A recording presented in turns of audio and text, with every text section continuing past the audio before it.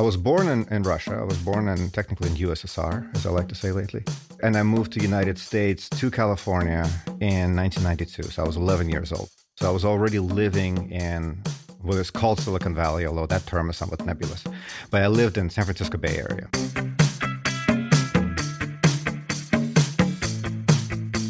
Welcome to the Swisspreneur Show, a podcast about startup stories and learnings from experienced entrepreneurs. Here's your host, Sylvan.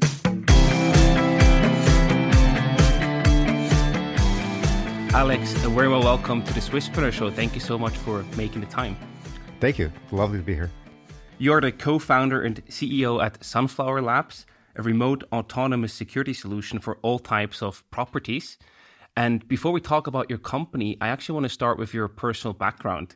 You studied astronomy and sociology. That's quite an uncommon combination. How did that happen?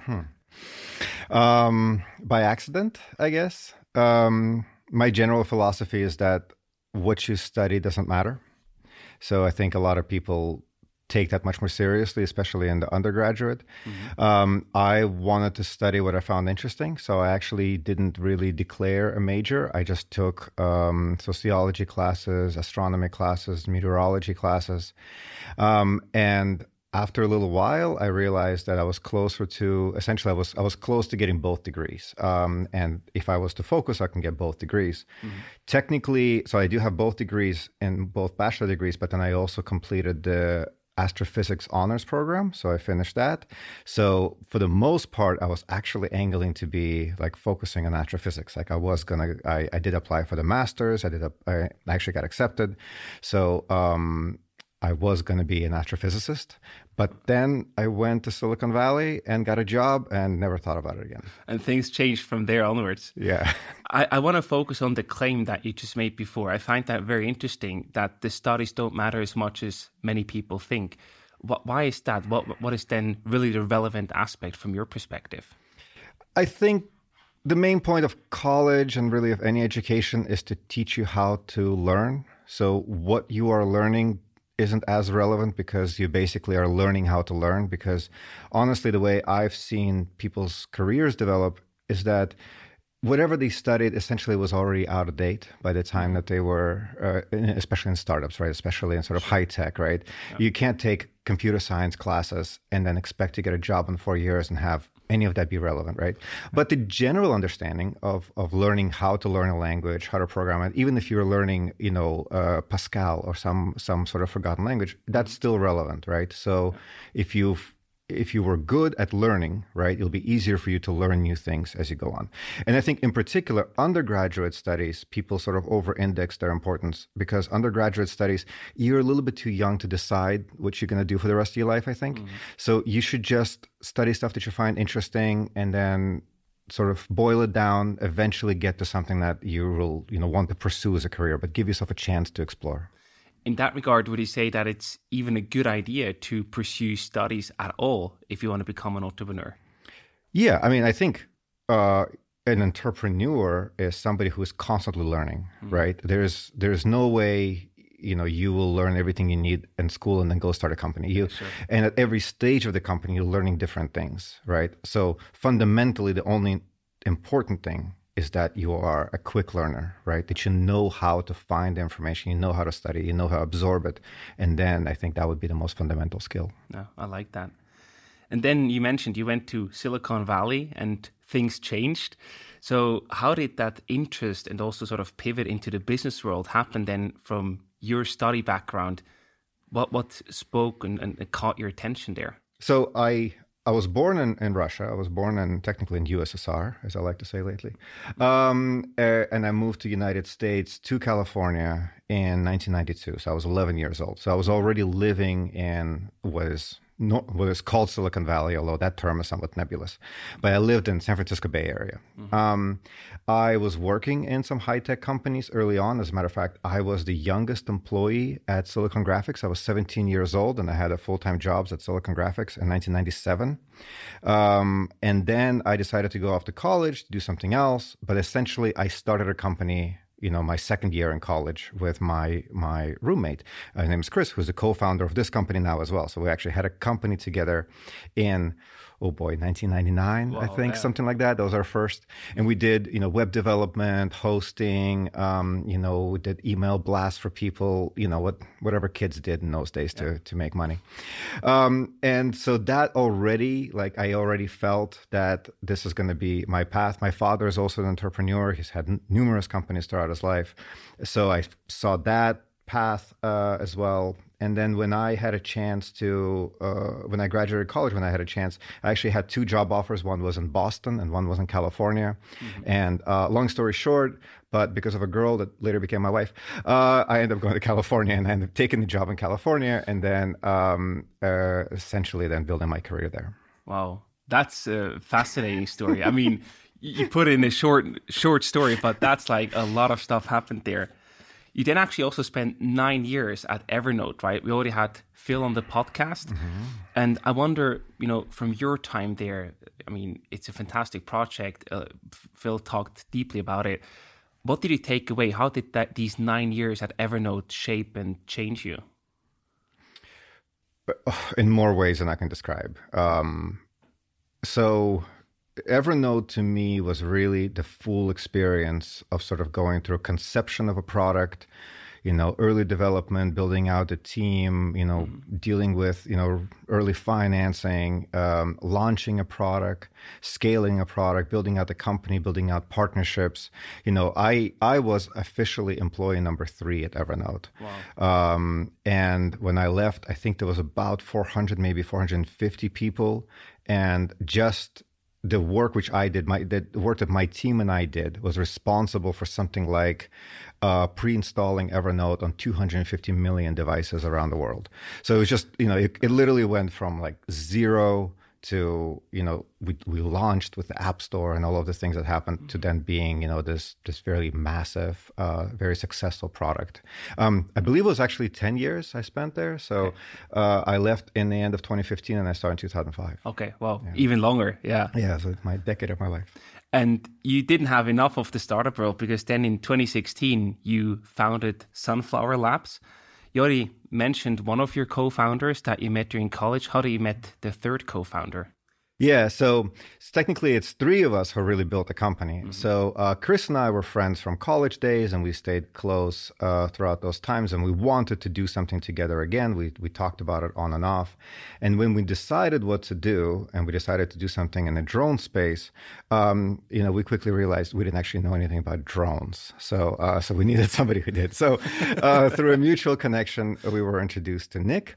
Mm-hmm. And Nick joined the company essentially before we had an office, before we kind of had anything. I think he was, working with us on a part-time basis initially, but, we basically said, look, we think we can raise money for this. We think this is a good idea. We can do a bunch of this stuff, but we really need somebody who's an expert in drones. He was just finishing ETH. He was an expert in drones. He worked in a PX4 lab. And he agreed to join us. And the 3 of us effectively built the product and the company that we have today. Was it always the goal at Evernote for you and then also like Chris to say, hey, we want to start another company together? No, it wasn't necessarily always the goal. Chris and I were friends, for 20-some years, and he was also at other startups because he's an aerospace engineer and he was more an aerospace company. I was more of a kind of a high-tech, mobile sort of guy, and I was those types of companies in Silicon Valley. He was looking to do something new around that time. I was looking to do something new. I come to Switzerland quite a bit. My wife is Swiss, so he is Swiss as well. So I saw him here. We said, hey, we really should think about doing something together. And so, yeah, it worked out that way. But, that wasn't necessarily the goal in itself. So it was more also the timing that aligned, that you were both looking for something new and the timing was right to get started together. Yeah, exactly. Yeah, I think both of us ended up in bigger companies that we wanted to be in, and we wanted to be in a small company again. Then build it yourself. That's the way to go. Yeah. Talk a bit about the early days, how it actually started with Sunflower Labs, the idea around it, and also the focus on drones. Were you just dissatisfied with the existing security solutions out there, or did you come up with the idea? We say that's maybe like a little bit more of a PR or marketing spin on it. Right. That's not entirely how it happened. I guess I might as well sort of tell the story how it actually was. Sure. So I wanted to do something new. Chris wanted to do something new. We sort of threw ideas around. Essentially, we end up having about 5 ideas of things that we could do. And they range from something quite trivial, actually there's like a game, like kind of a simple game, to sort of a B2B software that might still come into existence through another friend of ours who might pursue this project. There's one other project, and then the fourth in complexity was the idea of having a drone autonomously patrol your property. And the reason for that was because I lived in this house in California, and I had a forest behind my house. And there was constantly noises inside the forest. You know, some of it is just animals. Some of it are teenagers partying. There's a bunch of other weird stuff that happened. And it was just kind of unsettling. And there is nothing you can sort of do. Like, you're not going to go out there in the middle of the night into the forest, like with a shotgun or something. Like, yeah, right. I mean, it's not me. I wouldn't do that. And my wife was quite worried about it. And she would wake up and she would say, you know, hey, what was that noise? And, you know, like you peek out the window, you don't see anything. And so I was, at that time, I had a couple of like commercial drones. And I thought, oh, you know, it'd be kind of cool if I just like flew out and took a look. And I literally just mentioned this kind of off the cuff to Chris, thinking that like, oh yeah, it would have been kind of cool. But he took it much more seriously. And he was thinking about it more than I did. I, meanwhile, moved on to the 5th idea, which is something we hopefully will eventually get back to. But we had this whole other idea of space garbage collection. So I wanted to be Space Garbage Man. Most editors want to say I'm a garbage man and, you know, then explain to people. So that was the premise of the idea. But we had some concept about how we would do space garbage collection. But we thought, okay, that would be too difficult. So the 4th most difficult idea was this one. Chris, meanwhile, started prototyping it. He had kind of an early, we had these sensors. We had this kind of early drone. This is when we realized we didn't know much about drones. We were building these racing drones together. This is when we met Nick. Nick saved us. And I basically said, look, you know, I like this idea. Let's see if we can raise money for it. We went to Phil. So Phil was at General Catalyst at the time. I talked to Phil about the 5 ideas. Actually, I think he liked one of the other ones better. But I said, no, we want to go with this. We pitched a few other folks as well, but then we pitched Phil and we pitched General Catalyst. And essentially they agreed to fund the initial kind of pre-seed round. And then once we had that, we were like, oh, well, I guess we're doing it. So then we started working on it, you know, for real. That's such a great story because I think it shows the personal connection, right? It is a personal problem that you faced yourself to a certain extent, but then also sort of more, oh, this might be an idea, not taken serious at the beginning, and then a whole business idea and even a business emerged out of that. I think that's beautiful. Yeah, when we talked about it, we realized that there's quite a few different markets for it. And this is actually, we initially wanted to focus purely on residential. And we were, most of our time, we built the system for residential applications. But pandemic and some of the other reasons, you know, we essentially realized that, look, there's actually a much larger market, much more viable market in sort of commercial and industrial aspects of it. And because we built a system with the residential market in mind, we were already building it to be more compact, more portable, you know, more flexible. We sort of built it with a kind of a consumer mindset. And that ended up helping us a lot because our system is arguably sort of the simplest, the most elegant, yet, you know, I think is arguably just as powerful as anything else in the market. Yeah, it looks stunning. I recommend everyone to check out your website. It looks super nice. Please do, yeah. So tell us also a bit how it actually works. So what is the problem that you solve for these larger clients, the commercial properties? Yeah, it's very simple. It's a flying security camera. You know, like you want to see what's going on in different places. You have, broadly speaking, 2 options. You can walk out and go look at it, or you can put a stationary camera and look at it. So putting stationary cameras is expensive. It gets expensive quickly. They have to be mounted. They have to be wired. They have to be integrated with some sort of a video management system. You know, typically that is a big project, you know, and that could run into hundreds of thousands of dollars, you know, in a deployment. Or if you are patrolling it by yourself, right, then you have to hire security guards. It has to be 24 hours. You know, they have to walk out. They have to know that something has happened. Right. And then, you know, so we sort of can solve both of those problems at once. We can give you a point of view of anywhere on your property within seconds, quite literally within seconds. So we can cover a 4-acre property, and that is, roughly speaking, 200 meters by 200 meters in under 30 seconds. So we can be anywhere on that property in under 30 seconds. Wow. We can cover a 10-acre property, and so that's 600 meters by 600 meters roughly in under 90 seconds. So that is orders of magnitude faster than a human would do it. And then if you were to think like take take a large yard construction site or something, how many cameras do you actually need to cover it comprehensively? You're easily in dozens very, very quickly. So then, with our system, you just have the one, and it can go to each one of those points. It can capture video. It can capture snapshots. It can analyze them for people, for vehicles, for animals. It can follow them around. It can do a patrol. It can be on demand. There's all this flexibility when you can just fly there, right? And of course, in the end, comes back, lands, recharges, ready to go again. So we think it's actually a very compelling solution for a very, very real problem.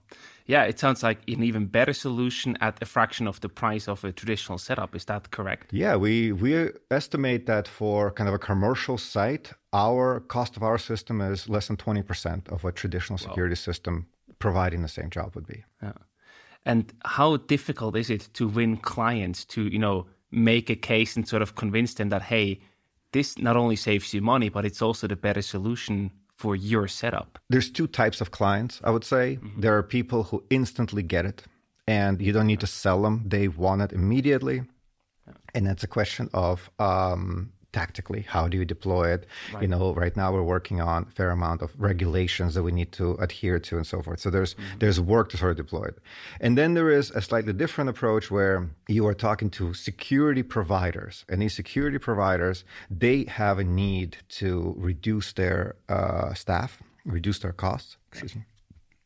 And then that's a little bit of a longer, because you really have to show the effectiveness of the system, as they would deploy it and reduce sort of the staff that they have. So we see quite a bit of both. One is just a longer route than the other one, but I think people, for the most part, the value proposition is clear, right? So either somebody is like, oh, we want it, we understand, this is exactly the kind of site that would be perfect for us, we need to have this here.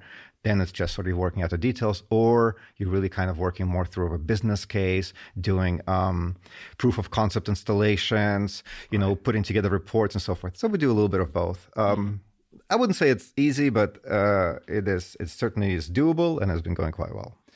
Which of these customers do you focus on? Do you go directly to the property owners, or do you go to the security companies who would be mandated by the property owners to take care of the security aspect? So we're honestly only been dealing with inbound interest. Wow, okay. So we haven't knocked on doors, or we haven't really done any type of outbound outreach very much. We mostly have been just very lucky, I guess, that we've been sort of well known already in the space. We're easily Googleable. So if you search for drone security, I think we come up right away. We've had really good press. People were quite excited about us, so that helped drive it. So we are mostly dealing with inbound interest, and the question is just being able to having the throughput to be able to deal with it. So we've had to sort of narrow down to what we think would be the most suitable types of applications of our system and just go through them one by one. What are the top 2 or 3 applications? Storage is a very big one. Any type of storage. So we do self-storage, sort of just large outdoor storage. We have a partnership with Swiss Federal Railways, with SBB, where we have done an installation to protect sort of a large train repair facility. And you can imagine that's a really great use case, right? That's this massive site, right, that you can be able to patrol quite easily instead of having to install, in our case, probably hundreds of cameras, right? We work with the largest security company in the US called ADT. And so we're working on a number of projects. Can't get into a lot of details yet, but we'll certainly make some noise about it when we can, but we had our system installed at an airport, but not at an it's a big airport, it's an international airport, but we were not operating what's called a movement area, so not where planes land, but more on maintenance facilities and facilities sort of on the outskirts of the airport, which are maybe harder for security to get to. And we had sort of full FAA authorization to do that. Wow. We have a number of other partnerships, but basically think large outdoor properties. And by the way, we have done some high-end residential installations. So really big, like mansions, essentially, where our system flies around. So things like that. These are fascinating and very interesting use cases. It's been a lot of fun. And we try to illustrate as many of them as we can on our website when we can. We can't always talk about what we do because we provide security and people are quite sensitive about it. Yeah. But when we can, we put out a case study on our website where we show how our system is used in a particular site. And I also wonder, how does your business model work? Do you have like an installation fee or do you work with a recurring fee? It's also quite simple. You give us money, we give you drone. So that's the gist of it. You can give us money in number of ways. You can give it to us as a subscription. So we actually, most of our customers lease the system. That allows us also to maintain, upgrade it, replace it. So, we don't expect a drone that lives outdoors to live forever. So you want to essentially replace it on a fairly regular basis. We also don't want customers to have old drones laying around, right? Somebody had it for many years that maybe it's not as safe anymore. So we think a lease model allows us essentially, it's a robot as a service, right? You need a robot to fly around your property. You got it. Our pricing is quite simple. It starts at about $3,000 a month. So you have $3,000 a month, you get a drone, and then we make sure it is always working. We do have other alternative ways. We've sold some systems with 2 or 3 years of service included.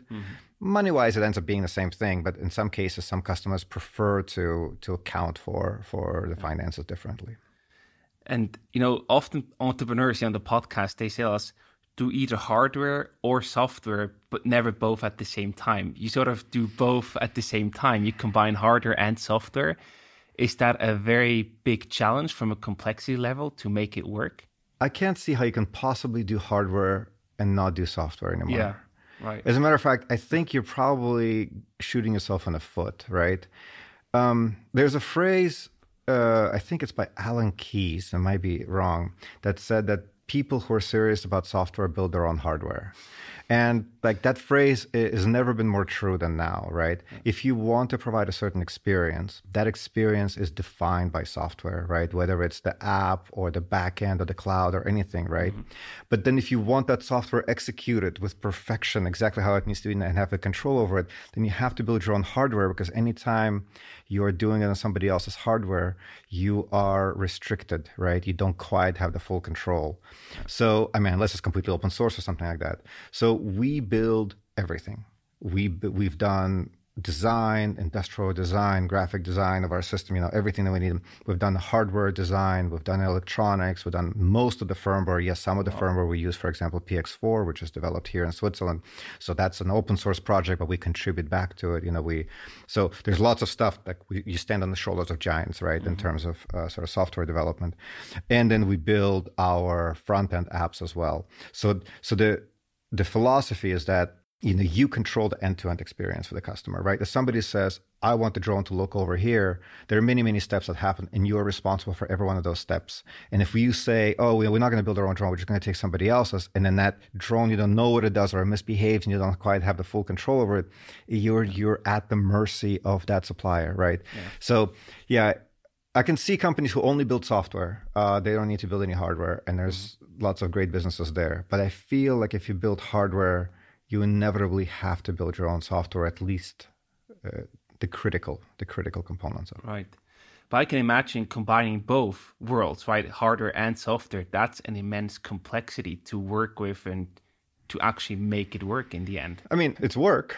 Work is work. You have to do the work to, write up and stuff. But it's maybe less mysterious too, because you could spend a lot of time debugging somebody else's hardware. You wrote great software, but it doesn't work, and you don't know why. Yeah, sure. Right. So if you have the full stack control, it is better. I think most folks at the company at Sunflower Labs, they sort of span both worlds. Even people who are largely hardware oriented, they still understand what the firmware is going to do, and people who are purely software still understand that it comes down and you need to get a signal at a certain frequency from the hardware. So I think everybody has an appreciation of both sides of it. And I think that's also essential, right? I think the appreciation of the full stack of what you're doing lets you ultimately make better decisions. Right. In that regard, I also wonder, you briefly mentioned your wife is Swiss, one of your co-founders is Swiss, but Switzerland is also known as a sort of a drone hub. There are many drone-related startups here. What role does Switzerland play for your business? Well, that's why we started the company in Switzerland, honestly. Yes, my co-founder is Swiss. Both my co-founders are Swiss. My wife is Swiss. They all wanted to be in Switzerland. I wanted to start a company. We met a whole bunch of different folks here in the drone space. I'm really close friends with a bunch of them. You know, the founders of Wingtra, the founder of Arterion, Lawrence was actually one of the first people that we met and introduced us to founders of Photokite, you know, also a drone company here. We met them in 2016 when we first started the company, really just to gauge whether, everybody talks about Switzerland and drones, but is it true? Mm-hmm. And it is. There are, at my last count, there are 50 drone companies in Switzerland. Maybe there's even more. Wow. And there's a lot of talent that's coming out from ETH, EPFL, University of Zurich, with a lot of experience in robotics and control theory. And so it felt to us that for starting a company and building out the initial team, we had a larger pool to tap into. And actually, what I felt was a positive thing is that there was more, there were fewer startups here than, say, in Silicon Valley. So the kind of people who want to be in startups, it was easier for you to be exposed to them, right? So, whereas in Silicon Valley, everybody's in a startup, it's not really a thing, right? So when we decided to do it, we explicitly decided that we were going to start it here. We will obviously have a presence in the US. We are an American company. We raised money in the US. We have now, there's 3 American employees. And most of our sales and most of our activities in US. But Switzerland has been our main office and the biggest office. So we have 27 people here. And it has been what we generally consider our R&D office. So all of our kind of technology and innovation takes place here. Wow, I think that's a really interesting setup to better understand. So R&D in Switzerland, probably sales and marketing more US focused. Production-wise, do you also have a third office or pillar in the world? We are going to do production in Switzerland. Wow. So yeah, we decided to pick the most expensive place to build your things. But there is a reason for that. So I can't get into too much details of it just yet, but we'll make this public soon. But we were exploring where to do production. You know, everybody kind of defaults to China. Mm-hmm. It would actually be very difficult for us to do production of our system in China. We decided, okay, let's look into a few other places. We looked into US, Eastern Europe, and so forth. We accidentally found a place that had a facility in Switzerland, which happened to be very well suited for us, that we're going to start the manufacturing there. But the real reason for that is so that the engineers can drive over there. Because if you do production somewhere else, especially in the early days, it's so hands-on. You have to be so close to it. Otherwise, imagine it's on the other side of the world. It's a 24-hour cycle to get a question answered. Everything is slow. Right. So we thought, you know what? The engineers are here. There's a great facility that we found here. Yes, it's more expensive, but our system is expensive and it needs to be high quality, and it needs to be something that, we do want the made in Switzerland sort of stamp on it, right? Yeah. I think that does add a significant value to it. Over time, as production grows, we can scale it out into different parts of the world. But for now, yeah, we are going to manufacture here. Fantastic. Yeah. I think speed outweighs the cost by far in that setup, especially in the early days, as you just mentioned. I was convinced at the following sort of metric is that the cost of a mistake, right? Mm-hmm. A cost of a mistake and the ability to recover from a mistake, right? So if you let things go, you haven't been at the facility for a long time, and then there's been a mistake that's been kind of propagating for a couple of months, right? The cost of that mistake to you could be immeasurable at that point, right? Whereas I think having a local facility and saying, oh, we have an issue with electronics, okay, send the electronics guys to take a look. We have an issue with mechanical assembly. We have an issue with, I don't know, the firmware isn't doing something right. Being able to be quick to respond, to address an issue and not let them sort of fester and go deeper into production is what I think is ultimately the reason. The more expensive part of building in Switzerland is the labor, but the labor is a fraction of the cost of our system, because really the cost of our system are largely the parts, the electronics, the microprocessors, and all of the computers and everything that go into it. So we thought, okay, well, it actually greatly outweighs that formula. Yeah, great setup. You mentioned the advantages of Switzerland, right? The good talent pool, the universities, the local drone community, and other startups. I wonder, you've lived in Silicon Valley for a long time. You've done business there. What are some of the drawbacks or points where Switzerland can do better and maybe learn from the US in that regard? Okay, I have to be careful here. I think the bureaucracy is probably one of the bigger drawbacks. Like, I feel that anything that we have to do here that's sort of kind of on the legal front, there's just a lot more paperwork and there's a lot more complexity to it.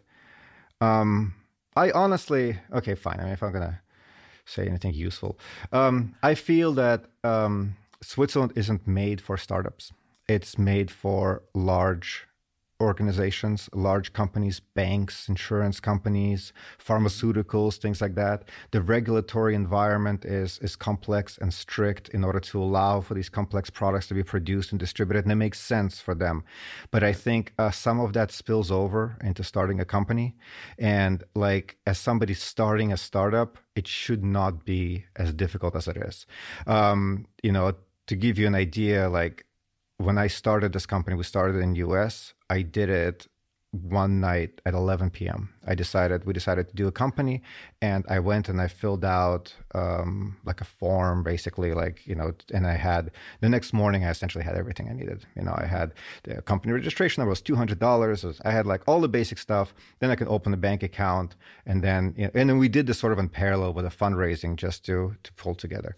Right. It took no effort whatsoever. It's easy to open the company. It's easy to shut it down. So I think that's sort of the beauty of sort of the Delaware C Corp. Mm-hmm. And we then decided to do the company in Switzerland. And so we were like, okay, well, what is that going to take? Several lawyers later and like 9,000 Swiss francs later was like, oh, it needs to be set up as a wholly owned subsidiary that's owned by this entity that is then submitted here, that's registered in the canton of Zurich, but maybe we should do it in Zug for some reason. Maybe we should do it like it got, and then you needed to have all of these like internal contracts and all this employee stuff. And okay, granted, fine, it's an international thing, but that experience wasn't unique to me. Like, I thought like, that's because I'm trying to do something crazy and start a company in the US with a Swiss entity. But that's not crazy, right? That is a simple thing that actually a lot of Swiss companies choose to do, especially if they want to raise money in the US, right? So raising money in the US is where most companies will ultimately raise money. Mm-hmm. And I was talking to a lawyer here, and I said, why is this hard? Like, what is the point? And he's like, yeah, this is not like, the legal system isn't made for this. Like, the legal system is made for large law firms, working slowly for stuff. So I found that challenging. Getting audited, like, we were 10 people and we had to go through an audit. We're like, wait, what? Like, we don't make any money. Like, what are you auditing here? But again, like 7,000 francs and 2 months of like paperwork. And it's like, why? What are we doing here? Yeah. Hiring and firing people, way more complicated than it should be. I understand, again, if you're a big organization, you have rules and you want to retain people and give them job security. But that's not quite the case for a startup that can just vaporize, right? You might run out of money, and like, the 90-day notice or longer. And it's just like, that's not really conducive to sort of that environment, right? So those are my major sort of, issues which I had. Yeah, I think it's great to get that outside perspective, because here in Switzerland, sometimes we tend to get a bit too comfortable and think it's a great place, everything is working, but it's good to see where we have some homework to do. So thank you for sharing that. Everything is working once you set it up, but it takes time. It takes time. Yeah. And I mean, you have other tasks and challenges at hand that actually create business value. So you don't want to waste your money and energy and time on these bureaucratic things. Like setting up stock option plans for people, getting tax advice on like, what does that mean? It's just stock option plan. Is it taxable? Is it not? Like, we literally would get conflicting advice from people, and, some people. And so it just felt like, look, all of this stuff should be trivial. Yes. Like, if Switzerland is interested, and Zurich maybe specifically is like interested in having more startups, like, and I think I've said this to folks that from the canton of Zurich, actually personally, it's like, just make it like absolutely trivially easy. Like fill out this form, couple days, 300 Swiss francs, whatever, done. Like just like don't make people who are starting a company, who are likely really good engineers, right, have a really cool idea, don't make them have to figure that stuff out. That's not what they should be spending their time on. Absolutely. And Zurich, as an example, is going the exact opposite way these days. So when I talked to tax advisors last week, they basically said Zurich is one of the most strict cantons when it comes to employee stock option taxes. So whatever they can, they will probably do it in a negative way for you, while other cantons are more startup friendly in that regard. Yeah, like we were told, like, oh, you shouldn't start it in Zurich, you should do it in Zug or Schaffhausen or something like that. And it's like, wait, why would I do it there? Like, we're already here, right? And it's like, oh, it's like 0.5% better in tax. I was like, well, we don't make any money. Like, so like, what is this? Like, what are we optimizing for, right? It's like, it's silly to, but anyway, like make it absolutely trivial, and then there'll be more companies coming out of college and starting and ultimately being more successful. Yeah, I would love to see that happen. I also want to talk about the founders network that sort of emerged from Evernote. Phil Libin and also two other Evernote folks are actually on your board of advisors or have even invested in your company. So in that regard, how important was this founders network of people you've worked with together in the past? I mean, even Chris, your co-founder, was sort of part of that. What importance does that network play to then build another successful company after that? I mean, it's fundamental, right? Your network is essentially, it's an asset, right? So why was I able to raise money earlier? Well, it's because Phil and some of the other folks that invested early on, they knew me from before, right? They trusted me. They listened to the idea. They thought it was crazy, but what the hell? Let's let them try it, like roll the dice with it.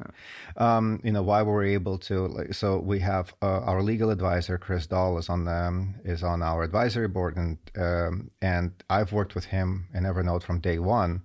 We've done something like 400 contracts together, right? Wow. All different kinds. And so I knew, like, look, if I'm going to start a company and I need some legal advice, this is like absolutely the one person I want to be able to be close with.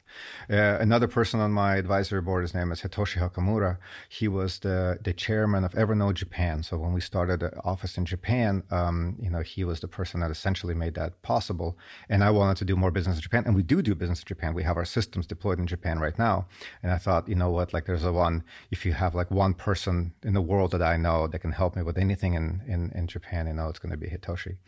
And some other folks as well. Phil, of course, has been a friend and a mentor, and continues to be my boss. He's on the board now, so I could never escape that. He likes to say that he's the final boss. So I feel it's probably true. He's probably the final boss. But yeah. And that is an invaluable relationship because any type of advice, right? I can reach out to him and to the other folks. Other people that I've worked with who have now started companies or have good connections, it's great to just reach out to somebody. It's been now 6-7 years since I left Evernote, to reach out to somebody. And it really is like you didn't skip a beat. You remember each other so well. You trust each other. Any type of advice you might ask. Right. So I think building a network, maintaining a network, right? It's also your reputation in network, right? So I did a lot of partnerships. I did a lot of business development at Evernote. I can go to any one of those partners and they know they can work with me. They know they can trust me, right?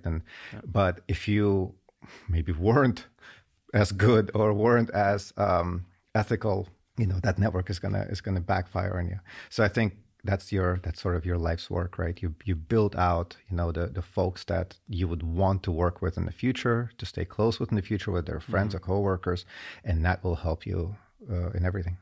In that regard, I think it's a quote from Naval Ravikant that comes to mind. He basically said, everything compounds, also personal relationships. And in that regard, that seems to be exactly what's happening here. Is that a fair analogy to take? Yeah, no, absolutely. Yeah. Now, you also raised a total of 15 million from funds, over 2 rounds, I think, in total. So what makes investors particularly interested and excited about Sunflower Labs? That's sort of the opposite of the right question, right? The question is like, why is it that some of the people I pitched did not invest, right?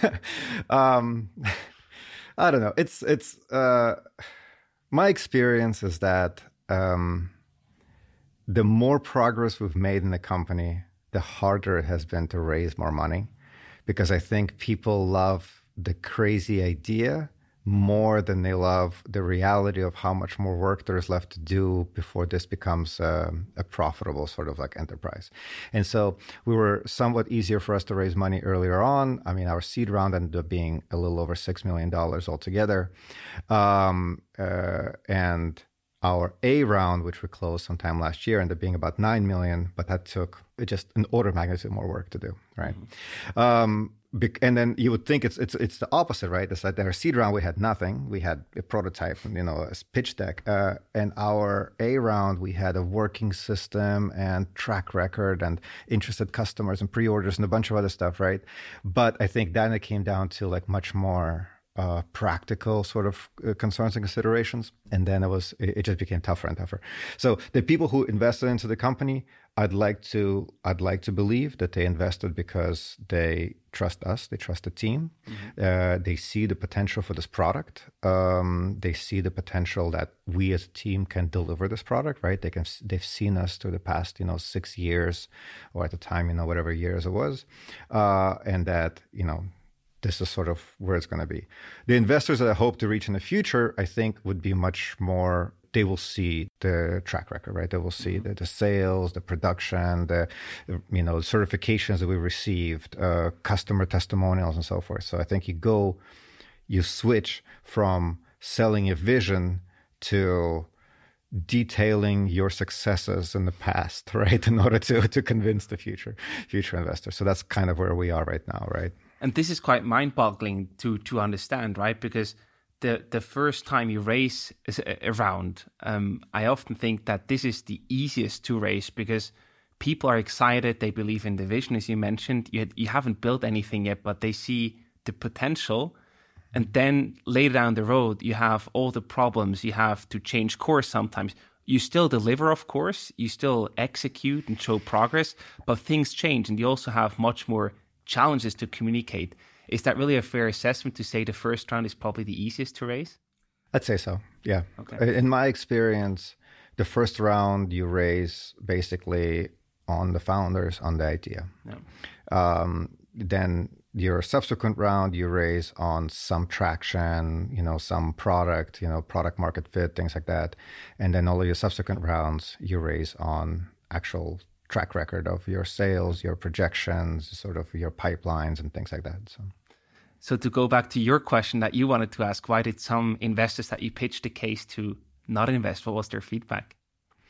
Oh God, I've heard every excuse in the world. I even had at one point I had a word cloud of excuses. Oh wow! What were the top words that you saw there over and over again? Too early. This is, and I find that this is the worst one, right? It's like, oh, it's too early for us, and it's like, so you believe that we'll be successful, but it's too early, meaning that you would rather invest later. I don't quite understand the logic there. So, but I understand if it's too early, okay, we invest, when you IPO, okay, fine. But, I'm not talking to those investors. I'm talking to people who do early stage rounds. So too early is always it's a weaselly one. I don't really like that one. Or some of the other ones. Well, okay, so some legitimate ones, sort of like regulatory concerns, right? So, we would like this to be approved by FAA. Would it be so? Sure. And then those are those you can sort of wave your arms around and say, look, it's possible. Some of the companies have gotten this and that, but the truth with drones and regulations is that it's kind of a moving target. It has not solidified at all. As a matter of fact, the U.S. regulations, European regulations, and Swiss regulations are all slightly offset from one another. They're all slightly different in different ways. So, that's not a good place to be, right? If you're building products at scale. But they are converging. It's just taking its time. So, okay, fine. I can understand how people say, you can build an amazing product. You've built an amazing product. We love it. But can you really deploy 1,000 of them? You could do it as proof of concept project, you do an evaluation project, which is essentially what we've done, to date. But can you deploy it at scale? And so we're only we literally just recently got some of the FOCA authorizations and EASA authorizations that we've been seeking for, and there's been a lot of work to get them. And now we can breathe a little bit of relief and say, okay, we have a product, we have a technology, we have our manufacturing lining up, and we have the regulations clearing our way. So that it's finally sort of like getting aligned, so you can then go big right after that. But okay, so that's a legitimate concern. Like product market fit, there are certainly funds that will look for you to have traction in a particular industry. They understand how to scale that. That's a legitimate concern. Concerns that people have that you're building hardware. So Silicon Valley investors don't really like hardware. B2B software or crypto, although crypto's probably dead now. But B2B has always been sort of the sweet spot. They can understand how to scale it, how to grow it, how to measure it. So like there's a lot of folks that do investment into that. Hardware, I mean, I think there's probably like 20 funds which I could name out of 500, right? Which like specifically do hardware, right? Some of them accidentally do hardware a little bit, but like ones would specifically do hardware. They're not that many. They're harder to get to. And then I'll say one other thing. When we went to raise money, one of the things that happened is a whole bunch of like drone companies essentially folded right before that, like relatively big ones as well, like 3DR, right? So 3DR was like the darling of sort of the drone space. Like DJI was the biggest one, but 3DR was kind of up and coming. And we were raising money one of the rounds, and it was like right on the tail of 3DR, just essentially like imploding, and after raising $99 million. Lilly was another one, right? That he raised, I don't forget how much, but they like raised a ton of money, and and so we were like out there raising money, being like, no, like that's not, not everybody's like that, but you talk to these investors and they just lost this, and they're like, yeah, I'm not touching this anymore. So we went into this hype cycle, and then we went sort of quickly out of that into the trove of disillusionment. And now I think we're actually slowly coming back out, where you can see very specific, very vertical use cases for not just drones, but kind of robotics in general. And now you can see that they're really being applied. You can see how they're really sort of, penetrating the market. And I think we're sort of back in a good place in the market with drones and with robotics in general. Yeah, certainly an exciting future ahead. I hope so. So you also mentioned when we talked about the ideas that you were evaluating, one of them, getting rid or taking care of space garbage. Now you're working on drones and disrupting the security environment for larger properties. What will the future bring for you? What will you focus on between these two ideas, where you will eventually get to the space garbage one day, maybe? I want to do progressively more complicated things. So I have done, in my early days, I did web development. Then I actually had a hosting company, kind of like cloud infrastructure company, before cloud was really a thing. Like we were sort of providing cloud services, doing some custom development integration. Then I joined Evernote. Evernote was a lot of things. Evernote was, obviously software, like desktop software, mobile software, backend software, synchronization algorithms, technology to recognize and process images, integrations with third parties. We had a massive API and kind of a whole app store of products. We did hardware integrations. We built a scanner. So that's actually one of my projects as well. So we built a scanner with Fujitsu, with Evernote deeply integrated. I still use it. I still think it's the greatest scanner ever. And, fine, I'm biased, but it is. It's the greatest scanner ever. It's never been on like that. We built a few other pieces of hardware. We even did a little bit of furniture. So there was a time with Evernote where we had this kind of a marketplace of stuff, and there was even like desktop furniture to organize it. We did a partnership with 3M, the guys that make Post-its, in order to automatically recognize when you took a picture of the Post-it, extract text from it, make it a note, make it look like a nice kind of recreation of a Post-it. I was super proud of that project. So we did all of this stuff that really kind of broadly touches, a lot of your life. And then I wanted to go, when I started this project, I felt that, this was kind of stepping it up even more, right? I've always been fascinated with robotics. I've always wanted to do something in that space. I was a fan of drones, but I wasn't kind of an expert in drones. And I thought, it really does feel like there is a lot that this product, this technology, right, can offer. Like DJI did everybody a huge favor, right? DJI essentially showed that drones are reliable, that drones are safe, that drones are relatively inexpensive. They're quite flexible to do. And, they build good hardware products, but I think there's so much more of experience you can build around it, right? I almost compare it to like, there were cell phones before the iPhone, right? And so that's like kind of the DJI product is like sort of like a Nokia, in my mind. But then like you can take that same technology and just build a much better experience out of it, right, on top of it. And that's what I think a lot of companies doing in Switzerland, a lot of companies are doing around the world, kind of building again on top of that existing knowledge and understanding of what drones and quadricopters specifically can do. So I will do something more complex. I hope to do something with space. That's always been the goal. I mean, I did study astrophysics. I might as well use it. The space garbage collection is a cool idea, although there's been 3 companies since then that launched with a similar mission. One of them by Steve Wozniak, of all people. So Steve Wozniak has a company that does space garbage collection. So he is now the space garbage man. So I'll come up with something else. It's okay. I have other ideas. Where does that idea come from, or that hunger even, to really always go for something more complex, for something more difficult, for something harder? Is that just ingrained in your nature, in your DNA? Well, it's like if you play a game, right? Like you're not playing the same level over and over, right? You want to level up. You want to play the next level. So I want to play the next level. I'm not sure what the next level is at this point, but it does feel like something in space is definitely, maybe that's not like the next level, but like 8 levels from now. So we'll get to that. Where does it come from? I don't know. I think, I don't know. It's a form of masochism, I guess, I see. Alex, to wrap up today's conversation, we have some rapid fire questions for you. So I either give you different options to choose from or a single question you have to answer in one sentence. In one sentence, okay. Or try. Okay. You ready? Yeah. First one, do you have a drone surveying your home? I did. I sold it. That's a short answer. That's fair. I will have one against it. Okay. Switzerland or the United States? For what? For skiing? Switzerland. For business? United States. Yeah, fair point. When was the last time that you changed your mind on something important? All the time. All the time? All the time. Like, all the time. Yeah, I am not as stubborn as, I'm not stubborn, I don't think. Yeah. Product or sales? My passion is more product, but now I am essentially sales. So like I had to shift my mindset from product to sales this year. How do you personally keep the balance between everything that is going on all the time as a founder? I don't know that I do. I try my best. I don't have a good answer to that. That's fair.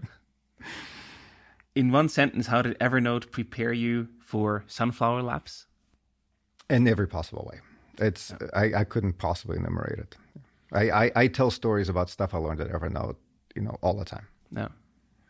And the last one, what's your favorite part, what that you enjoy the most of building a business? The people I work with.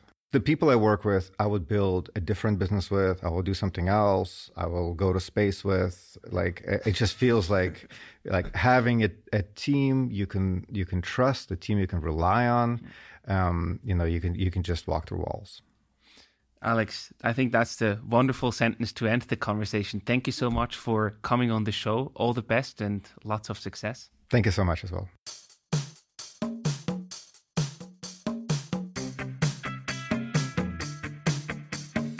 We hope you enjoyed today's episode. If you did, you can support us by rating our show on Apple Podcasts. This way, we can reach an ever-growing number of aspiring entrepreneurs.